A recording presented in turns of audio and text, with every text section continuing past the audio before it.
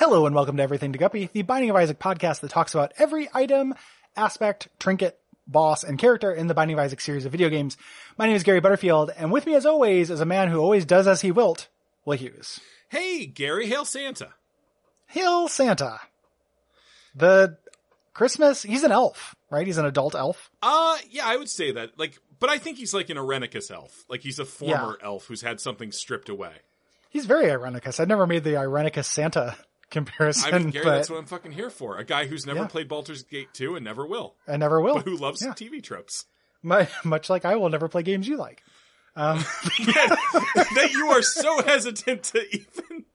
We're not even saying the name Won't even say the name. I think that comparing your love of the unnamed game to my love of Baldur's Gate 2 is probably fairly inappropriate at this point. But maybe I'm wrong. Maybe you have fallen in love the same way that I have with that lovable cast of characters: Jaheira, Minsk, Jan, Iri, Lyconia, Kagan, Keldorn, the rest. Jan? I said Jan. Well, fuck. I said Jan. Okay, see, you got me with that soft J. Yeah. Safia. There's like a... Never use her. And then Dorn. Can't forget the Beam Dog. The expanded edition ones. Fucking Beam Dog. Fucking Beam Dog. Beam Dog. We have a good but boring item today. Yeah, which is fine. We'll riff. Gary, I think we can do it. No, I think we can too. It is just giving the spoiler for people. Yeah. I do want to guess what we're before talking we about. say anything though, Gary, we should establish our NDA. Okay. Like the entire, obviously, it's been assumed up to this point that the entire show is under an NDA. Once you listen to it, you're not allowed to tell anybody about it, or you have to give us $1 million. You can't tweet about it. You cannot rate a review or anything like that. Yeah. We tell you to, and that is entrapment. Because we want $1 million. Yeah, I'd really like $1 million. Gary, someone asked me today, what would you do for $1 million? And the answer is anything short of murder. It's a lot of things. I've thought about that a lot. And the money amount for me is abstract, but it's always never have to work money. Yeah, I whatever would, that I looks would like. eat human shit. Oh, totally. For $1 million? For $1 million fucking dollars. For never totally. having to work for the rest the toilet of my from life. the last episode, I'd eat it out like a fucking girlfriend, dude.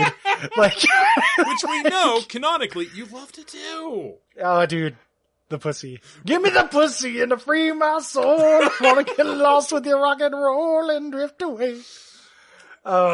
Gary, of course, again, referring to a bit he did before we started recording.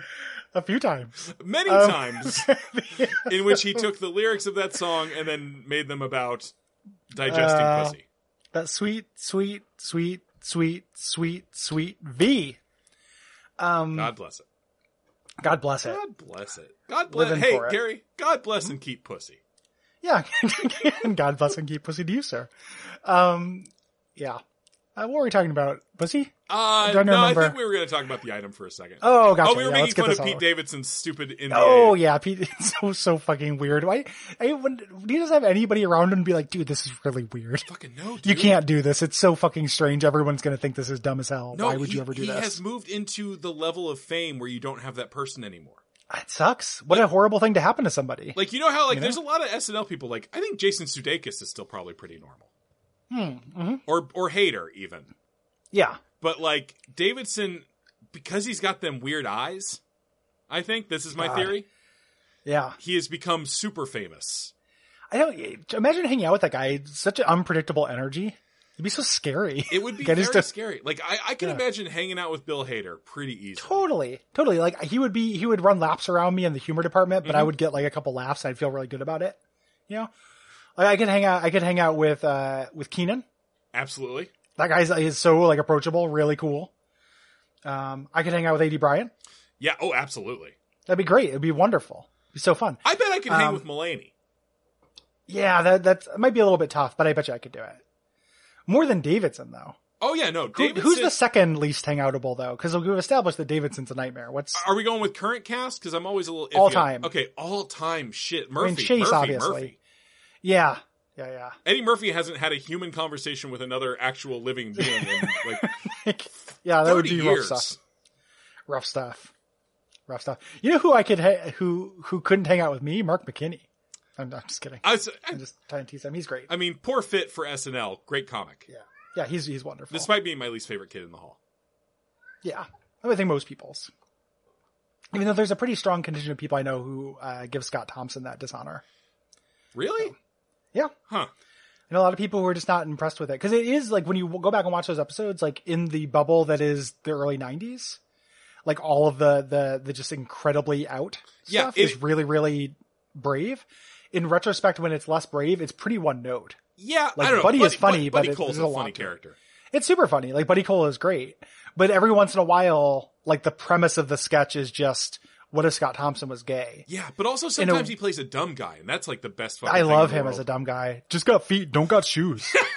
Like, it's like one of the best, you know? So he's great. I love Scott Thompson. I don't necessarily ascribe to him being the least of the kids in the hall, but I've just heard that argument, and I think the argument is from people who are just like, these fuckers. Go watch the first season of Hannibal where he's all over it.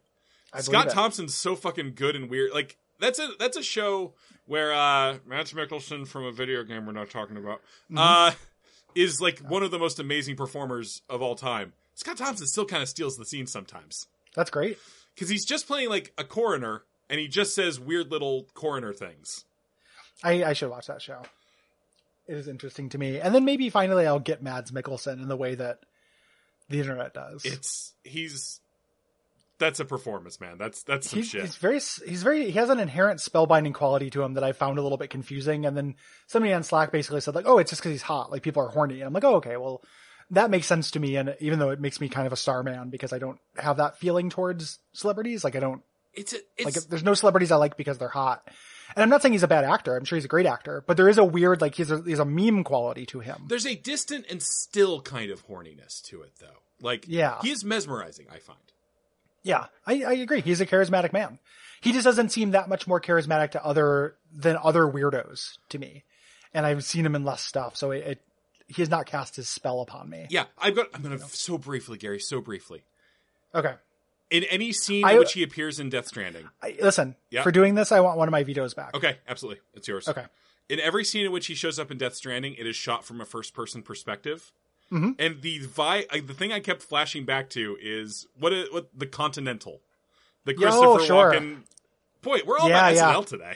Yeah, I was just gonna say that's actually like pretty on topic. I love those sketches. They're great.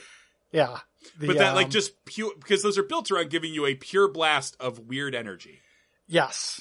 Yeah, in a really good way. He also pronounces every word like he is reading the Bible. Yeah. I've watched scenes of him and stuff. For a game that I will never play in my lifetime, I have definitely like investigated it thoroughly. So I've watched a bunch of the scenes, and they show up on like, you know, websites, which are one of my favorite things to read. Websites are great, man. Websites are great. There's a place, we moved back to our old practice space with the band, and we're across the street from a business called Websites. Oh, and I think one of them is a sign under it, but it's really good. You got to go in that place and find out what they make. I love it. I love it so much. Websites. Local podcaster murdered after walking into Mafia Front. Mafia Front websites. That's not even Mafia Front. That's Alien Front. We're gonna download you.